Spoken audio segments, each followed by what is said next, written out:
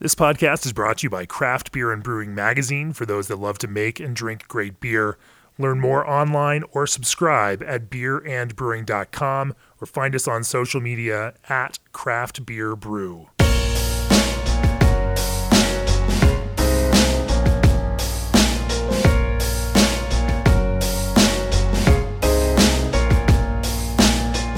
Welcome to the Craft Beer and Brewing Podcast. I'm your host, Jamie Bogner, co-founder and editor of Craft Beer and Brewing Magazine. My guest on the episode today is Lauren Limbach of New Belgium Brewing. This episode of the Craft Beer and Brewing Podcast is brought to you by Keg Logistics. Whether you're a startup or a national brewer, you can mix and match keg programs as your brewery grows. Own your kegs by building equity with every payment through their rent-to-own program. Their pay-per-fill solution is perfect for expanding to out-of-state markets. And let their flex-term rentals cover summer season needs. Exporting beer to or from the EU, ship your beer in their one-way steel kegs. Keg Logistics covers your freight needs and can ship kegs, beer, and everything else that hits your brewery's dock. Welcome, Lauren Limbach, to the Craft Beer and Brewing Podcast. Thank you so much. Lauren, for some of you, she is legendary within the brewing and sour beer world. In my own mind. In your own mind. You are an influential person in the history of sour beer in the United States. Lauren was one of the pioneers at New Belgium of the sour program and got started, 20 years ago this year? This is my anniversary plus 1 month. So tell me about those early days. New Belgium, in the late 90s, craft beer was a different thing than it is right now. And certainly the concept of making sour beer sour beer is an incredibly marginal thing. People just wasn't a lot of consumer demand for it. It had to be a crazy leap to say, hey, here we are making a bunch of fat tire. Let's also just get some barrels and make sour beer. Yeah, I think not only sour beer, but more of the specialty kind of the out there ingredients kind of beer. All those things were definitely not happening, and we actually named.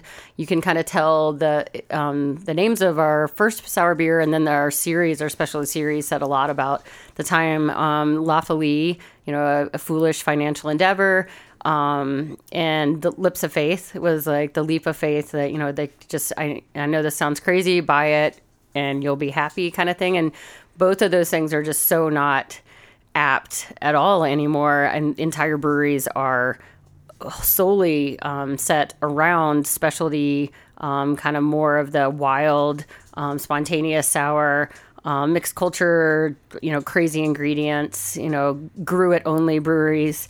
And so I think that's when I started in 1998, January 1998, our barrel program was literally about to happen the next month. So this is our 20th anniversary as well for our barrel program. We started with the 9 barrels in February of 1998, and that started the grand experiment. It wasn't supposed to be lucrative. It was supposed to be educational and entertaining for us. As we did this, we did a lot of tastings. We did a lot of talking at the end of Thursdays, and that's kind of how the barrel program started, was more of an education into what this thing is, like having barrels and putting bacteria and wild yeast and what happens, and the blending portion of it, and understanding how to kind of grow your own culture that ends up being almost a fingerprint of your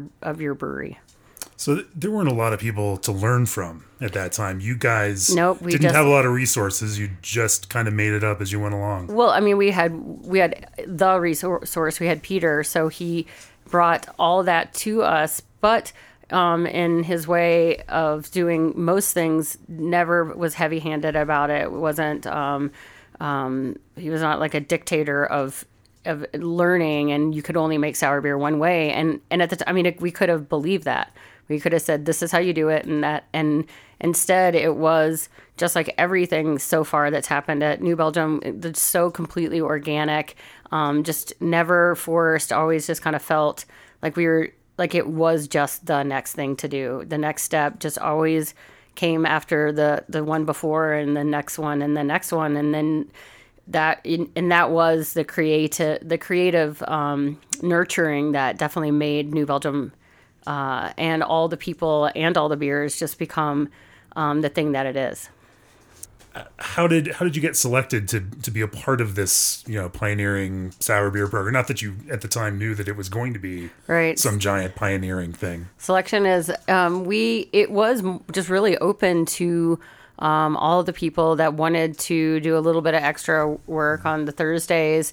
We would assemble some samples. We had some forms and pencils and paper, pens and paper, and we would just kind of walk through our 9, and then it turned into 7 barrels. And I think that at the time, I was very interested in starting the sensory program at New Belgium, and I started studying a lot about sensory science. Ended up taking classes through UC Davis, and that just became, again, organic, natural, that I would begin kind of gathering the data, and then in the times that we weren't tasting as a group, I would taste just on my own, write it down, because I was definitely beginning to expand and develop my lexicons and sensory beer language. So that seemed just elementary. And then I look back at it now, and it was just amazing luck. Well, some of the best things in brewing really are. Now, when you talk about your lexicon, that has become one of the more interesting and I think significant things in the world of craft beer. When I first met you a number of years ago back in the wood cellar, we looked at your blending notebook, and over 2 decades, you developed quite a language about describing sour beer. There wasn't, when we think about blending beer, you work through a process that goes from palate and taste buds, but into your brain, where you tend to have to put words to things in order to describe them in a way, and then that kind of informs some of the way that you select beer and then blend beer. But that language didn't necessarily exist when you started to do this, and so some of that language that you developed from those early days is now used industry-wide to describe some of this stuff. Tell me a little bit about that. Well, I think that there's definitely 2 sides of my sensory self. There was definitely when I was leading panels and leading trainings, I was very, very objective, definitely learning, which ester, differences between esters and organic acids and that. But when I was tasting on my own and in the wood cellar, both, I just needed to be very directional. And so I just needed to know at the end of the day, I'd write I started writing all the notes down, just being very, very loquacious. And then I was just sitting down with Eric one day, and I would write down, stuff about what we're blending, when we're doing it, how much. And he just looked at my notebook and he was like, this is not telling me anything. This is just a bunch of, you're just describing the beer. What do you want me to do with it? So that was a real epiphanal moment that I needed to not just describe the beer, but make sure that we understood where it was in the process. So the difference between a beer and is it doing well? Is it in the place? Is it true to brand for that moment in time or is it doing the expected thing? And if so, when do we need to, should we wait on it? Is it doing great and we just need to wait? Is it time to be it can blend out. It's something interesting in it that's unique. Or is it the time that we need to take it out and turn it into beer, refill it? And those were very important things for me to do, and I needed to do it very quickly because it wasn't my full-time job, not even my part-time job, not even my job. So I would come in on weekends or after work and taste the barrels, and I just got really quick about it. And so I would write write certain things, and then it just became like smiley face, frowny face, heart, flower. I would just, tropical forest, or I'd say SPD means sick phase diacetyl, and I would just be able to get to the next thing. And then I could just look at this large list of barrels and just within seconds know exactly if something needed to happen and what that was, and be able to then take that and write it to Eric, take 53, 94, and, 10. They need to move, let's dump number 3, blah, blah, so that was the important part, was to be able to make it directional and actionable. So in that, what's the time frame that you taste these in? You know, like how quickly is that beer moving, and how fast are you making those decisions? That's very volumetric. It's if I'm just dealing with like a 60-gallon wine barrel, that if you're doing a full acidification, non-fermentation acidification in a barrel, it's, it can be anywhere from 3, 4, 5, 6 months. And you can get away with not tasting for a couple months, can just little check-ins. But those barrels move real fast. Once the food starts becoming less and less and less, and the bugs becoming itchier to try to looking for that food, you really need to be very on it. And there is a moment in time where that barrel is perfect. And that moment is very small when it's a small barrel, and it is leisurely long when it's a 220 hectoliter foeder.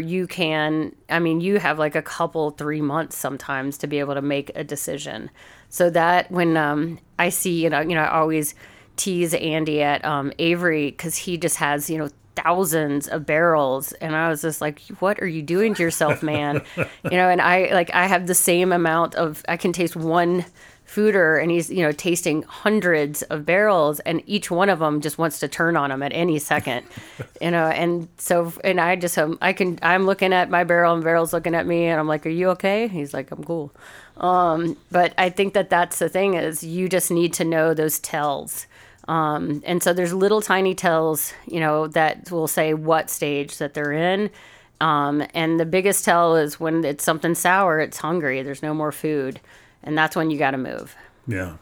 So the sour program at New Belgium, from over this 20 years, has gone from 9 wine barrels to 65 gigantic foeders, usually around 200 hectoliters a piece. So they go from 25 to 60, 100, 130, 200. They're all over the place. So that's quite a ramp up.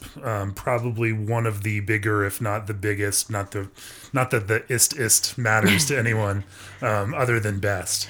And I think that was just like everything else. It was like this step by step. There were 7, then there were 20, then there were 90 small barrels, and then there were 4 foeders and less small barrels, and that was a fun time to be. I was like, oh, this is so much easier. I love this. And then you were like waiting for paint to dry. Then you're like, oh, when is this thing gonna do anything? And then we had 10 foeders, and we had 16. Then we had one day we had 32, and then the next, a couple of years later, we had 65. I mean, it went from 32 to 65. That was the big ramp up. That I lost a lot of years. Definitely turned a lot grayer in between that time, trying to figure out how you go from 4,000 hectoliters in barrels to 8,000 hectoliters in barrels, and then what to do with all that. And those foeders those were a massive process. I remember that going into the wood cellar back when you were rehydrating some of those, and oh gosh, what a nightmare! Foeder by foeder. Every time someone says, like how do you select foeders? I'm like, just buy them from Foeder Crafters, please. don't be. There's no reason if you don't have to become a repair and maintenance type of cooper. Like, just don't. It's so much easier, and you can focus on the beer and not the barrel. That's a really, really luxurious and romantic thing. Yeah. And I remember at that time you had drawn down all of the wine barrel size stuff, and there might have been 8 or 9 in the wood cellar that point.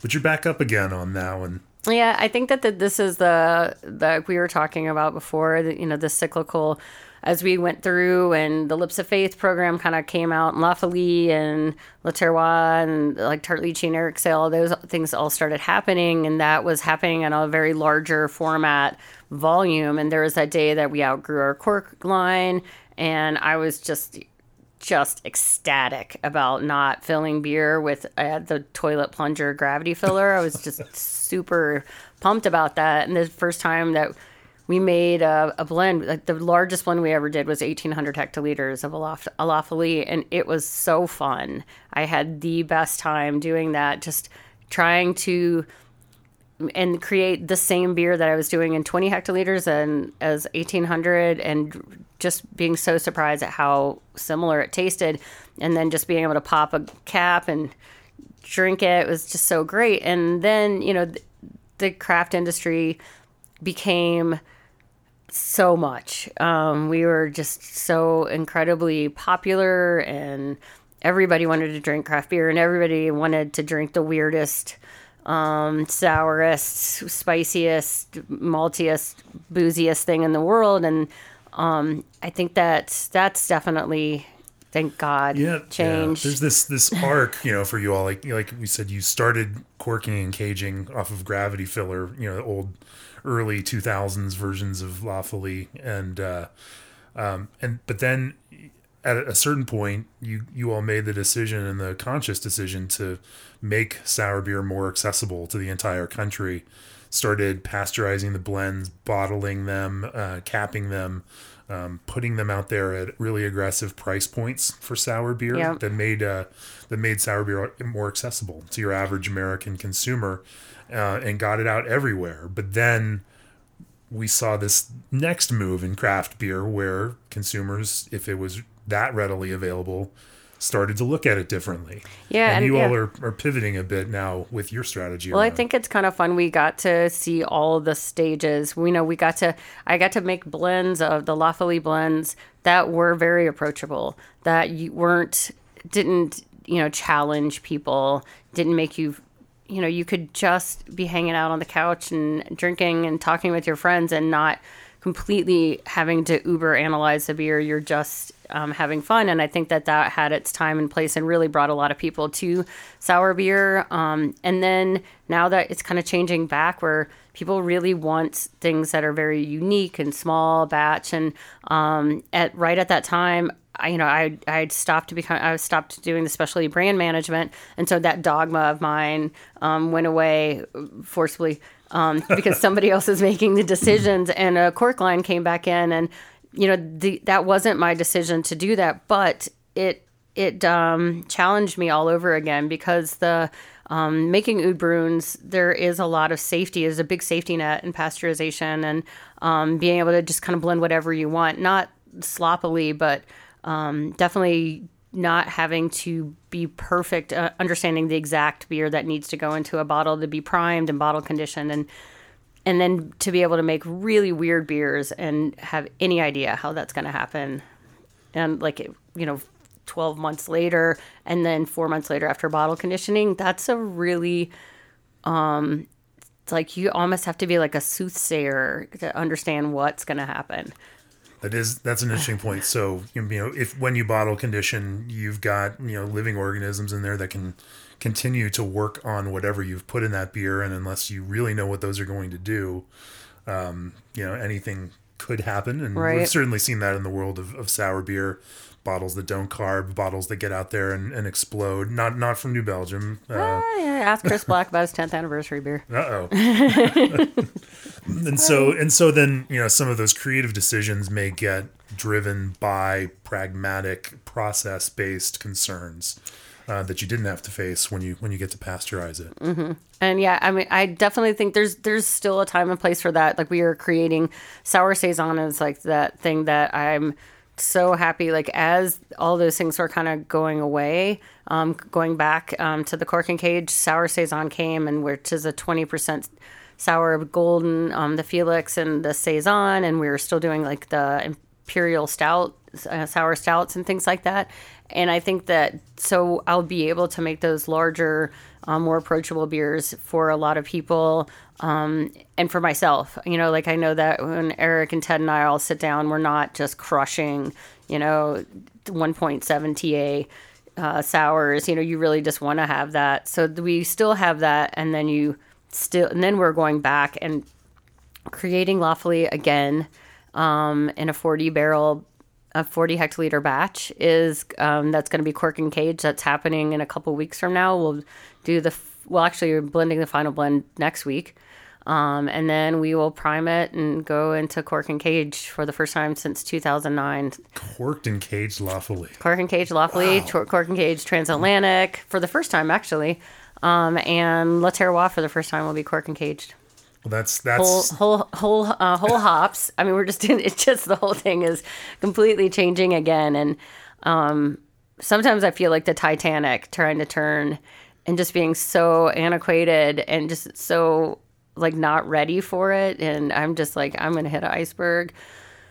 But it's been also really challenging, and I'm just as excited as anybody else to taste it for the first time. So will there be a pasteurized edition of lawfully then also, or is We will make these bigger blends to go into kegs. Oh, okay. And that will go into the system and just, need to be tapped. And, I'd love to think that every keg is being handled lovingly and it'll never get warm. And, but that's not going to happen. So just for the sheer practicality of that, those will still go through that process, but those will be like 110 hectoliter batches, which they used to be so much bigger. So we're definitely right, you were just stepping saying back. 1,800 1,800, hectoliters, now yeah. down to 40 hectoliter batch of Yeah. corked and caged lawfully. I feel like the tycoon of sour beer.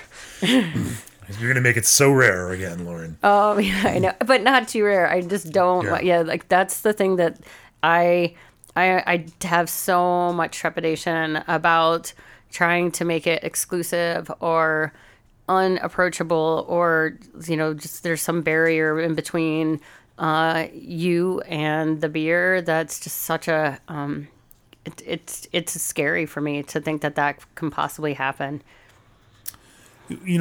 Culturally, I think that's an interesting question, because beer fans and those that are seeking out this beer, and the thing that drives a lot of people toward craft beer is an excitement about something new, and and wanting to try new things and try different things.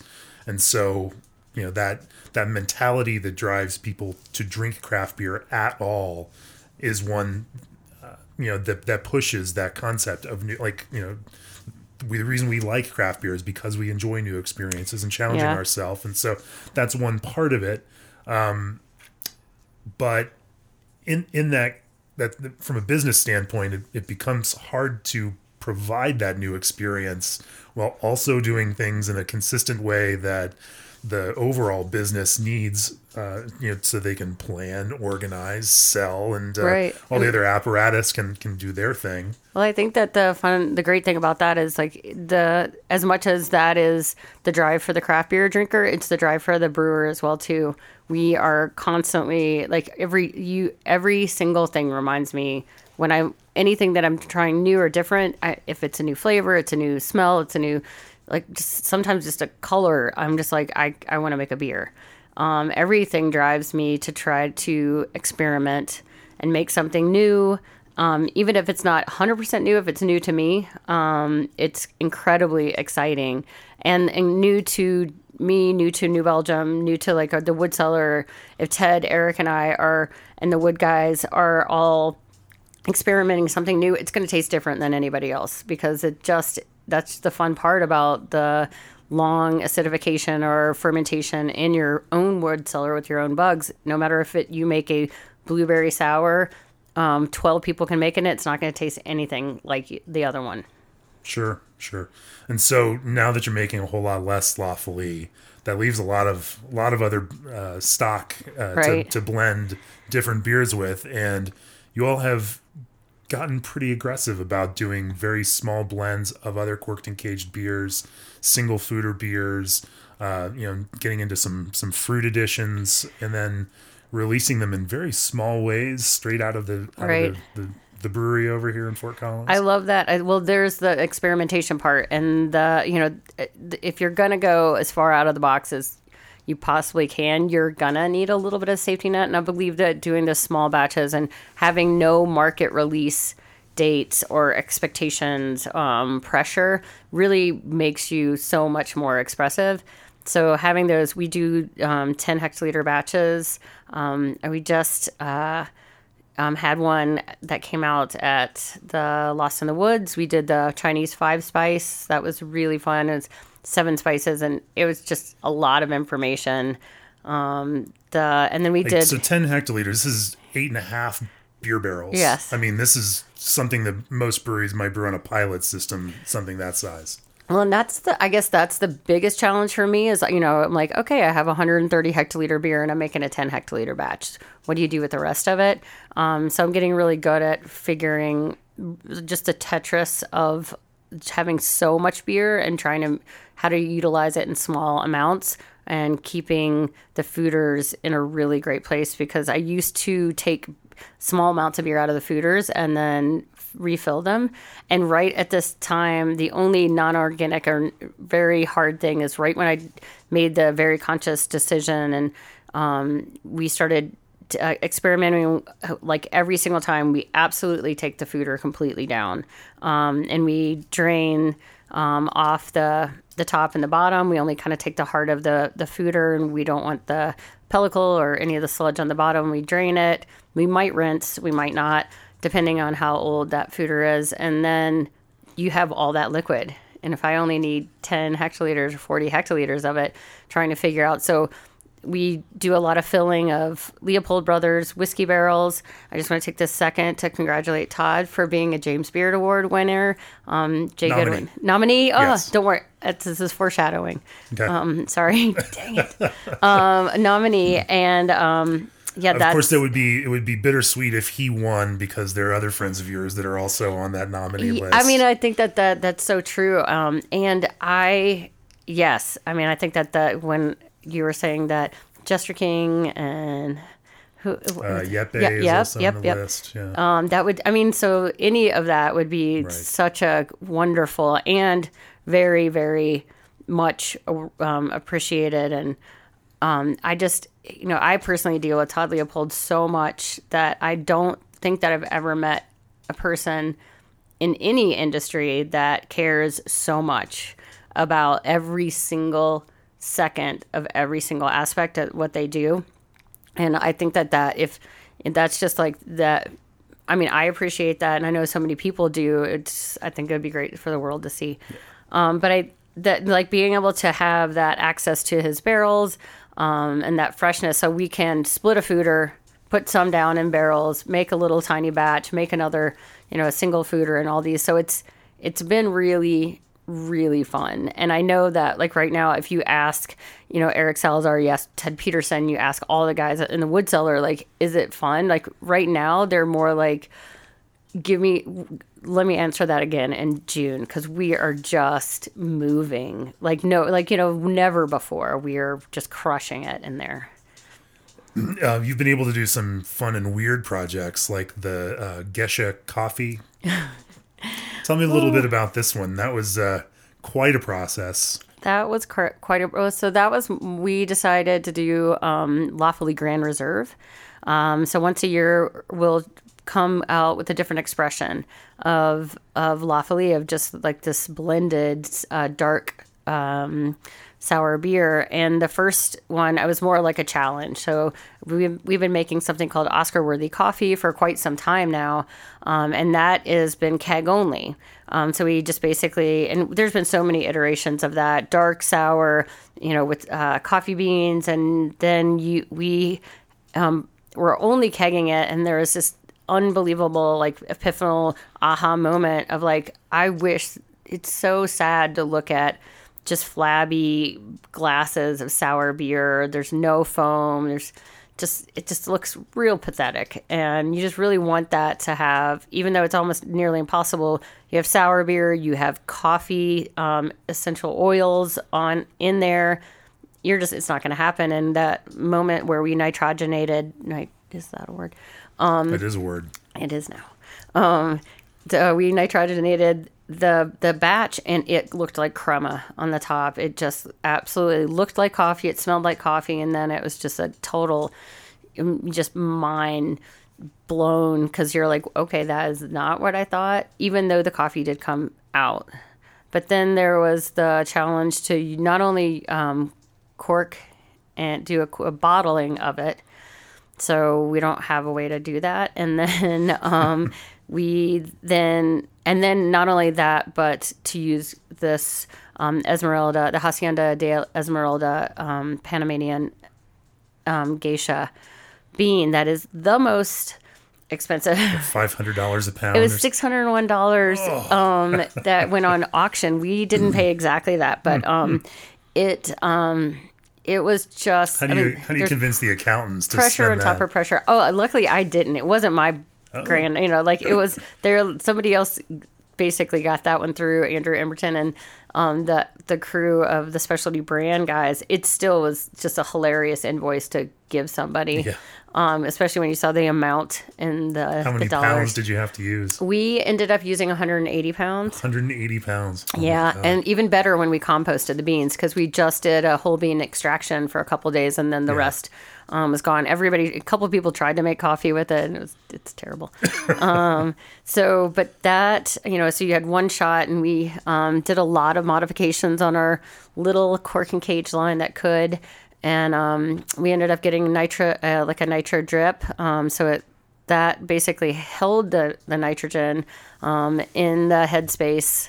But then we just pushed as much nitrogen as we possibly could into this tank and then pushed some more and pushed some more. And then we did these funny little cool on the way to the cork line because it's way too far away from our tank because nothing's perfect. We did like ice baths inside of open kegs just to try to keep the nitrogen in. And the whole thing was just, I'm just biting your fingernails the entire way from the time that it was in the tank. And we just did all these fun things. We worked with Troubadour Malting here in Fort Collins we called it the smuggler beer, where we're actually like making this really foam stable base beer in order to we talked about, we were like smuggling the coffee oils into, or like, don't tell the beer that there's like, this is just straight oil we're putting in there. And the process being with the bean cycle roasters, I mean, that was pressure on them. We were like, here's all of our money in green beans. Don't, good luck, and Chaz and Leslie over there, they just rose to that occasion and just absolutely made the most amazing coffee. The malt was fantastic. The smuggler beer was fantastic. And everybody just I don't think I've seen a beer because everything said that there's no way that this was going to work. I mean, there was so many ways we could screw it up. And when we all got together, everybody was kind of involved and we popped the bottle and the cork went to the ceiling. And that was it just, and then we poured it and it cascaded and we were like, all right.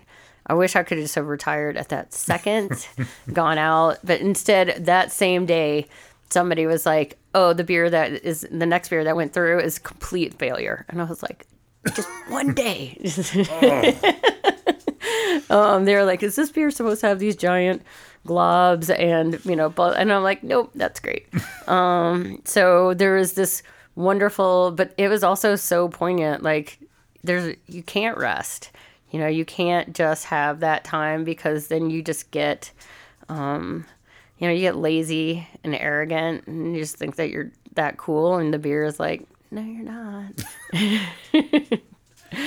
That seems like for a brewery the scale of New Belgium, an immense amount of work to spend on, a one-off release. You are not the first person that has said that. Yeah. I would think I heard, mostly people, they're like, why are we doing this again? I'm like, because we bought the beans. Yeah. And we are doing it. There's no turning back now. Yeah. But I guess it does, it speaks to what you were talking about before, challenging yourselves and finding new things new places to go. We realized there's so many fun things about that beer that we learned that we're now applying to all the other things. So, maybe not needing all the challenges in one beer, but on the other hand, the next three things we did, we absolutely applied all those things. And now we have a nitro drip. So now our oxygen level in the bottle is so much lower. So our yeast is so much happier. So our oxygen and our shelf life is so much better. And so every beer after that is going to greatly be the product, the quality is so much better just because of that one beer. Well, that sounds like how you justified it to... Yes, you were in that meeting. Earlier, you mentioned that you used to kind of use the Solera method and top up your foeders after you pulled some sour beer, and now you completely drain them out. Why that change in process? I just had, I was asking one of our chemists, Dana Steen, I said, it just occurs to me that if I was right in the middle of fermenting a beer, I wouldn't just take part of it out of the fermenter and then add more wort and then just be like, hey, I'll be back in 13 more days, and I might do that again. It just seemed like it might be a crazily disruptive to it. And, that is not so much, it's not wildly, it can bounce back, but there's just not so much predictability. So when I was looking to be able to forecast all those, and when I have 65 foeders, it's one thing to be like, have like 10, 15 small barrels, and you're like, who knows how long this is going to take. But sooner or later, I had that responsibility to forecast, to be able to talk about how much raw material I'm going to need in a year, how much beer is going to come out of the barrels, what beers we're going to make, what size quantities. And, so I really started taking that part serious for the brewery's sake. And it just, when you're taking 20 hectoliters out, putting some in, it just really disrupts the entire process. So you don't have that repeatability. And you also might, so if you just crazy things happen, all of a sudden the foeder's not happy. And then you have to kind of wait a little bit more, and you don't really know exactly what's going to happen, depending on how much you take out or put back in. And so that first time that I completely emptied a foeder, we were all standing around, and a couple of people were like, it's not going to have much on the bottom. I was like, I feel like there's a lot of sludge down there. If you think about all the things living and dying in there, all the things, all the production, all the living, all the dying, there must be just an absolute, just huge layer of dead mass at the bottom.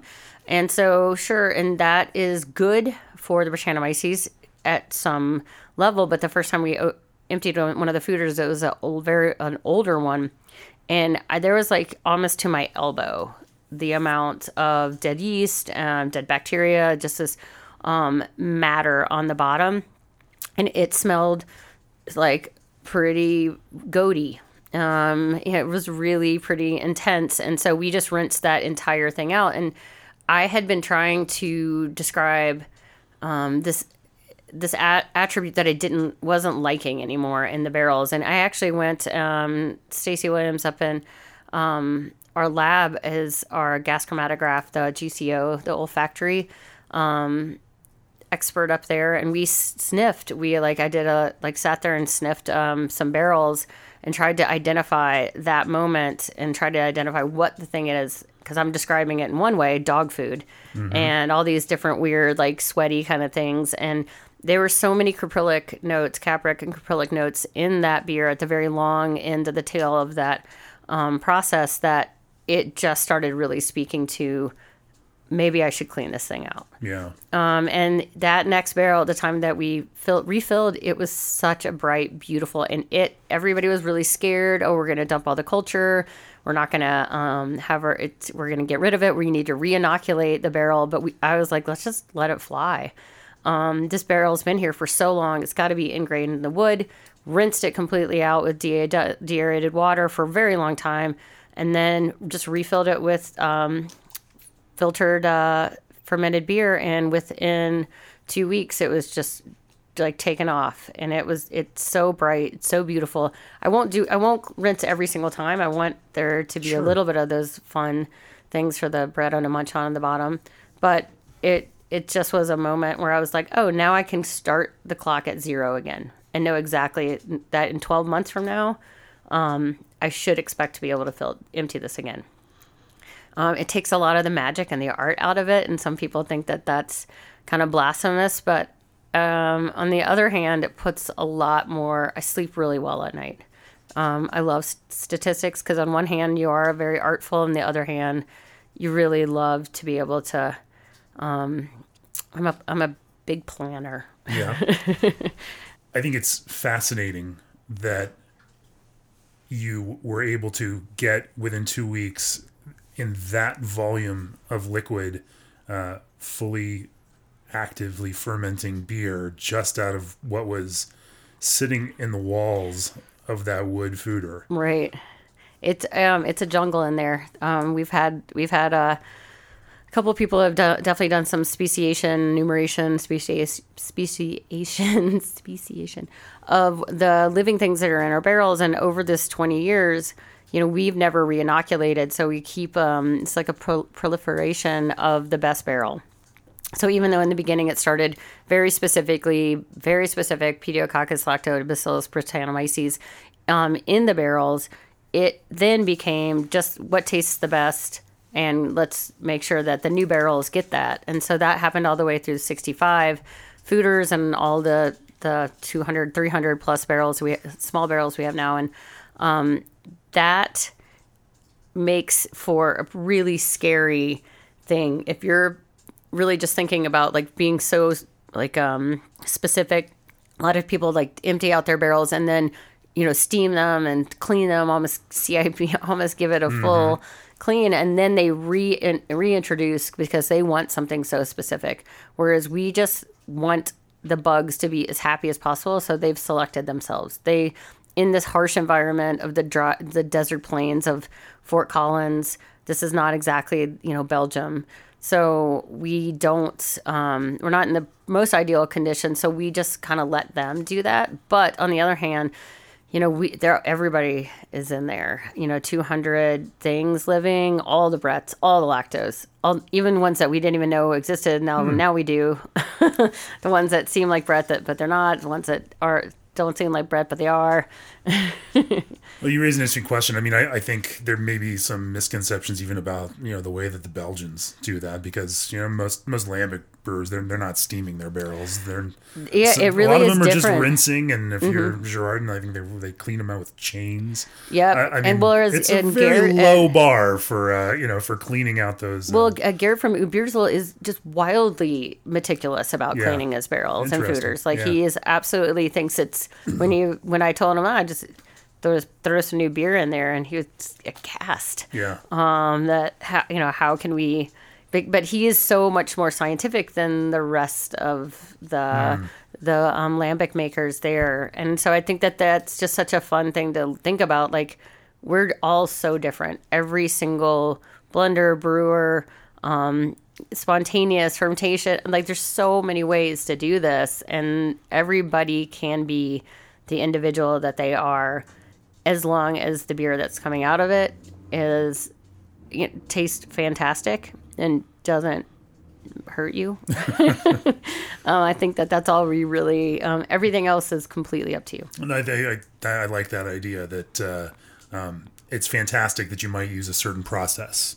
That's great. Mm-hmm. Does it make good beer? And if it doesn't make good beer, then does that matter? Is it great just because of the process? No. It's just another process. Right. And I mean, I think there is a lot of people that do hold a lot of things like sacred, and other things like they think they're not as great, but it's all hard. You know, once you throw wild yeast and souring bacteria in it, it's just not that easy anymore. Not that fermentation is. I mean, brewing, a lot of people just think that brewing beer is, the fermentation process and being able to do it repeatedly, much less than add bugs and quote unquote wild yeast. It's just an absolute, if you are just not super observant and you are just not there for the long haul, like, you're not going to do it right.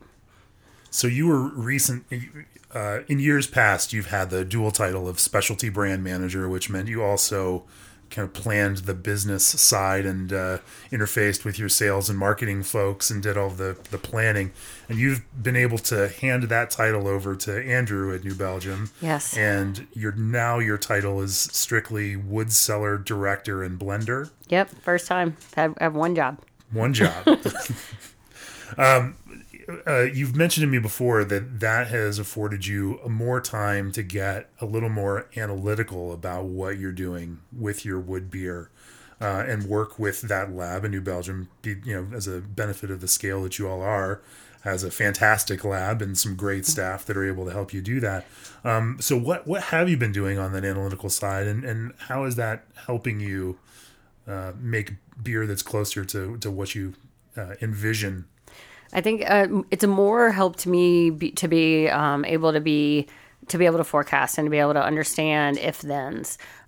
So working with Jeff Irby a lot in the analytical lab, he is one of our chemists, and he's been just tirelessly, he and Justin tirelessly sampling the foeders. I mean, sometimes a lot of times I'm appreciative. I feel really bad because we've been doing it for 2 years and only just for me to learn.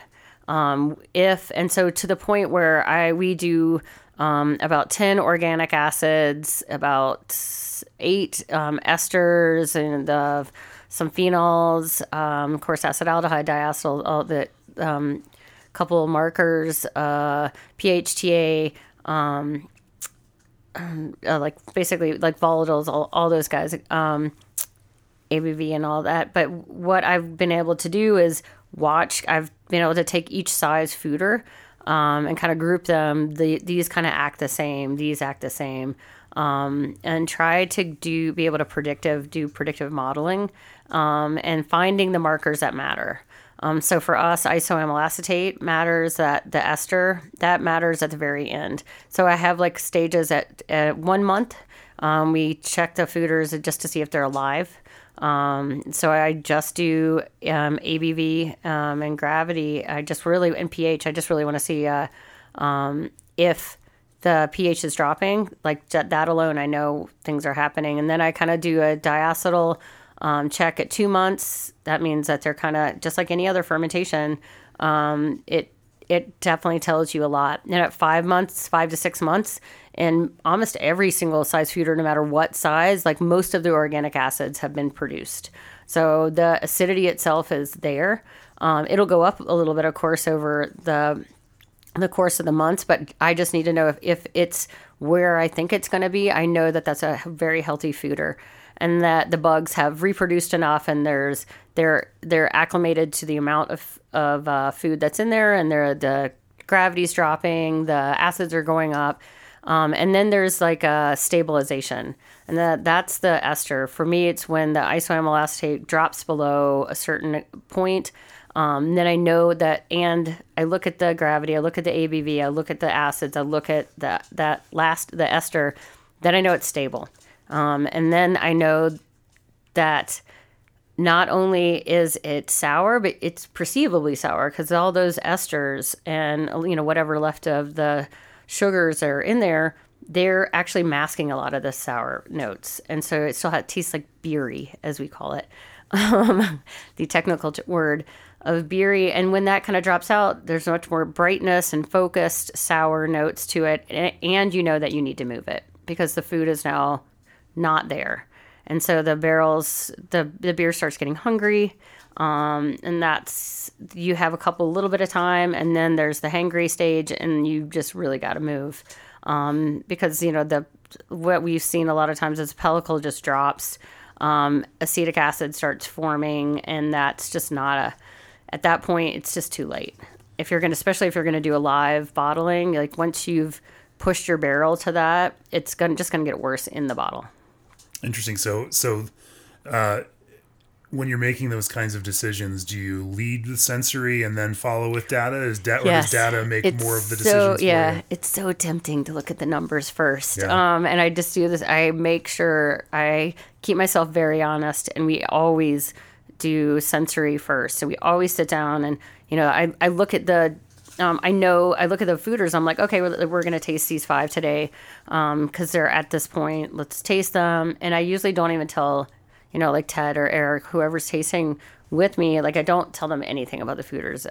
So they even are less biased than I am. And we write notes, and then I lay over, without anybody else, I lay over the analytical. And I've actually made I'm like a wild fan of decision trees. So I like making decision trees for everything. So I have like, is the foeder ready? And I have one for Oscar, one for Felix, and then the 2 different base beers and just different size foeders. It kind of goes from there. And it checks things. It has sensory checks, time checks, and analytical checks. And then it will basically just take you through. If you just answer all the questions, it will tell you whether or not the foeder's ready. And that somebody was just like, you've totally killed it. You like, that's not even close to being fun. And I was like, yes, it is. It's wildly fun for me. But yeah, I get there's no magic in it, but the sensory part is, but it can't be all sensory, because then you could be making the wrong decisions. That sounds like a bit of humility there, but I imagine there still is something to honing your palate and being able to make sure that you can taste some of these things and accurately describe where those are in that process. Right, and we've actually brought in our sensory panel. Like, we do a lot more tasting in groups. I don't do blending and I don't do final, but we do. I wanted to bring a lot more people into that process, because, as I age, as you get older, your palate definitely isn't as great as it used to be. And the last thing I want to do is like be that blender that doesn't know, when they're like, shh, don't tell her, but that's not good at that anymore. Yeah. So it's a check. It's a double check. I always taste with, I'll do my own tastings, but if I'm going to do a blend, I always have, like Ted and or Eric, like a lot of times the group, and then we taste every week at our wood cellar meetings. I really want them to double check me. I really want them to be part of the process, and then sensory is kind of like our last check. That's so you've also are building a legacy for that program. Yeah, and can't live forever. Passing that down to future generations. But it sounds like you've trained quite a few people at New Belgium in those dark arts of. Well, I think that just like everything at New Belgium, like you find it fun and interesting, and then you move on. So sensory was like that. I loved it, but I hired really wonderful people, and you move on. And the same thing with specialty brand management or educational programs that I've written. There's people running those things now. Road Brew or Beer Mentor and Beer Confidence, and other people are running those programs. And then the last thing, especially brands, somebody's running that, doing so much better than I ever did. That one, I'm like, yeah, that one, I didn't hand it off. I just needed to stop that one. But the same thing with this, like Ted is going to be, Eric easily can do this. But Ted is the next person that will do this. Ted Peterson is hopefully, one day we'll be able to, when I kind of leave that process, and we're doing it now a little bit at a time. That's an interesting one to talk about, because I think that that process of building succession into any business, brewing or otherwise, can be a challenging one, and that's something that New Belgium is even facing right now as longtime brewmaster Peter Bruckhardt kind of moves into his own business. And outside of the brewery, and separating and to do something else. But it seems like as an institution, you've got a strong bench, and you've been able to build up that next generation of folks to step into those roles. Yeah, that part has been so well and overstated, because you have to hear it. It's not easy to hear. You need to have a succession plan, because it's very dangerous to some people. They're like, well, I'm never leaving, or if I do this, then somebody is going to usurp me, and I will be no longer needed here. And that's absolutely not true. And it's your utter responsibility to make sure that you have several people that understand exactly what you do all the time. And that's hard in this job. And I have to try to explain the most ridiculously complex, convoluted things. And, you just see people glaze over, and they're like, why is everything so hard that you do? I'm like, I don't know. I just like complexity. I like the concept. I like the challenge. But if you don't do that, and Kim Jordan stated it, and she did it herself, and she is, it's one thing to say it, it's another thing to do it. And she definitely said, if you don't have a succession plan, if you're not mentoring somebody, if you're not passing along your knowledge, you're doing New Belgium a disservice. That is but it's a hard thing. I mean, you have to have a culture within the business that doesn't allow for that kind of over competitive usurping, or that can sustain that and trust that as you train people, there's going to be a place for them in the business. And there's the other challenges you face in brewing is as you train these talented people, a certain percentage of them are going to want to go do their own thing with that knowledge. Yeah, I would say that's the scarier part is, or that's just the more, not disappointing. It's just like, there's been a lot of that. Of course, as the industry grew and you just put a lot of time and effort and energy and love and money into people, and then they're like, see ya. But the thing that I find a little, fun and maybe funny about it is like a lot of times they come back. Yeah. It's a dangerous, cruel world out there. And they're like, then you're like, come back. And, New Belgium is very great about being open-armed about it. That's an interesting point. Those days of we can go start our own brewery and it's going to be successful have rapidly waned over the past 18 months. That, you're going to be treated so much better, make a bazillion more dollars, and then you're like, oh yeah, that's right. It was pretty great here. Yeah. And, with New Belgium, that culture of employee ownership, I imagine has helped, keep some people engaged for a longer term. You've been there 20 years. Somehow they've kept you around. Well, I think that for me, I never started out to want to be in the brewing industry. And so it was the culture. It was, I was trained to be a social worker, and so that Kim's utopia kind of community and corporation just absolutely got me, and that's what keeps me there the whole time. Is that even as we are becoming a very large corporation, I still can look around every day and see people that I love and respect, and I know love and respect me, and that just keeps you coming. So what are you most excited about that's coming up in the next 6 to 12 months that you could actually tell me about? Well, I mean, so the Night Terroir. It's trademarked. We didn't get that one. I think I can't remember. It's the dark, the lawfully kind of version the dry hop version of that. We just did a prototype and we had it at the Lost in Woods party of Le Terroir. Le Terroir, but it's dark. It's the Oscar, and then that everybody's always said like you should dry hop that beer, and I've tried it a couple times, and there's a couple of experimental hops that just kind of came out recently, the HBC 472 and 438. If for all you hop nerds, you're like, most people are like, oh yeah, I know exactly what that is, but they are said to have like this kind of cedar and coconutty kind of thing. And one of them, we tried both of them, and I did not expect either to work at all. And 438 did work really well. The 472 is almost too dovetaily.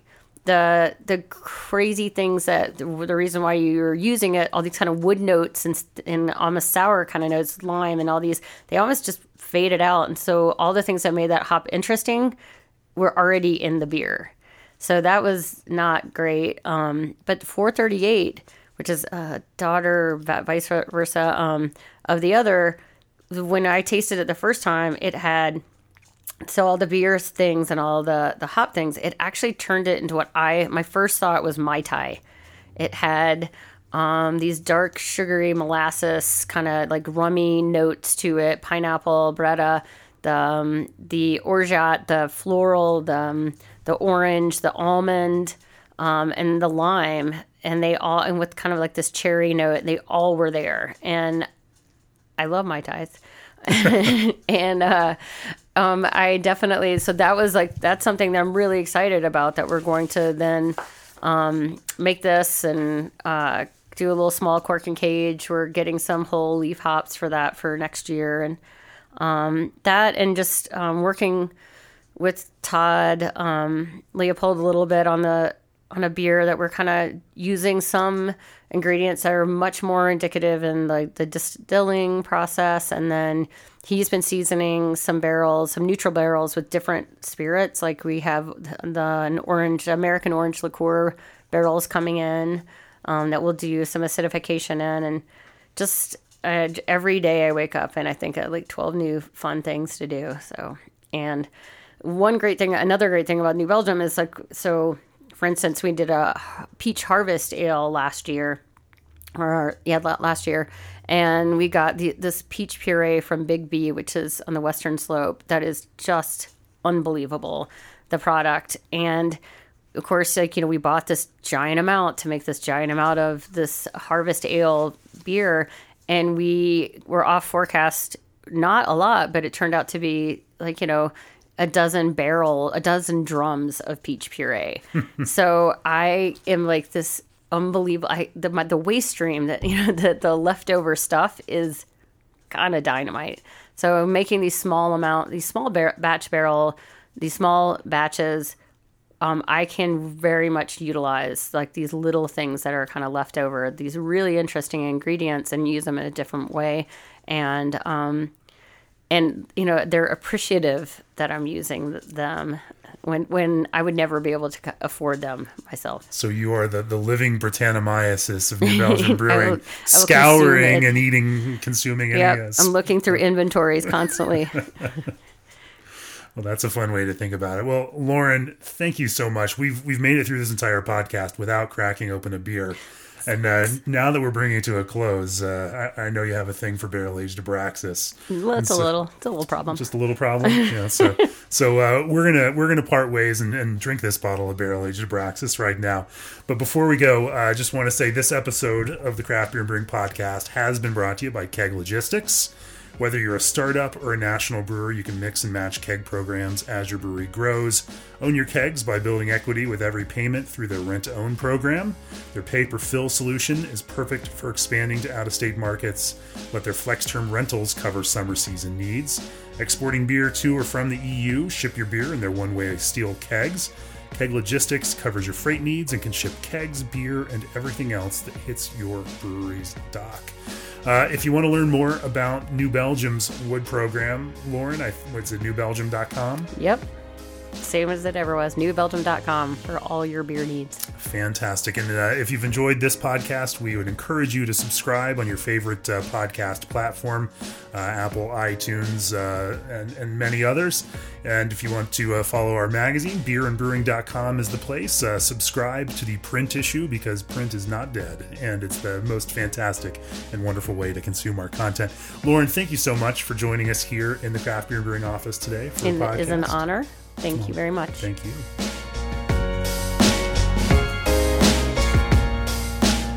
This podcast is brought to you by Craft Beer and Brewing Magazine for those that love to make and drink great beer. Learn more online or subscribe at beerandbrewing.com or find us on social media at Craft Beer Brew.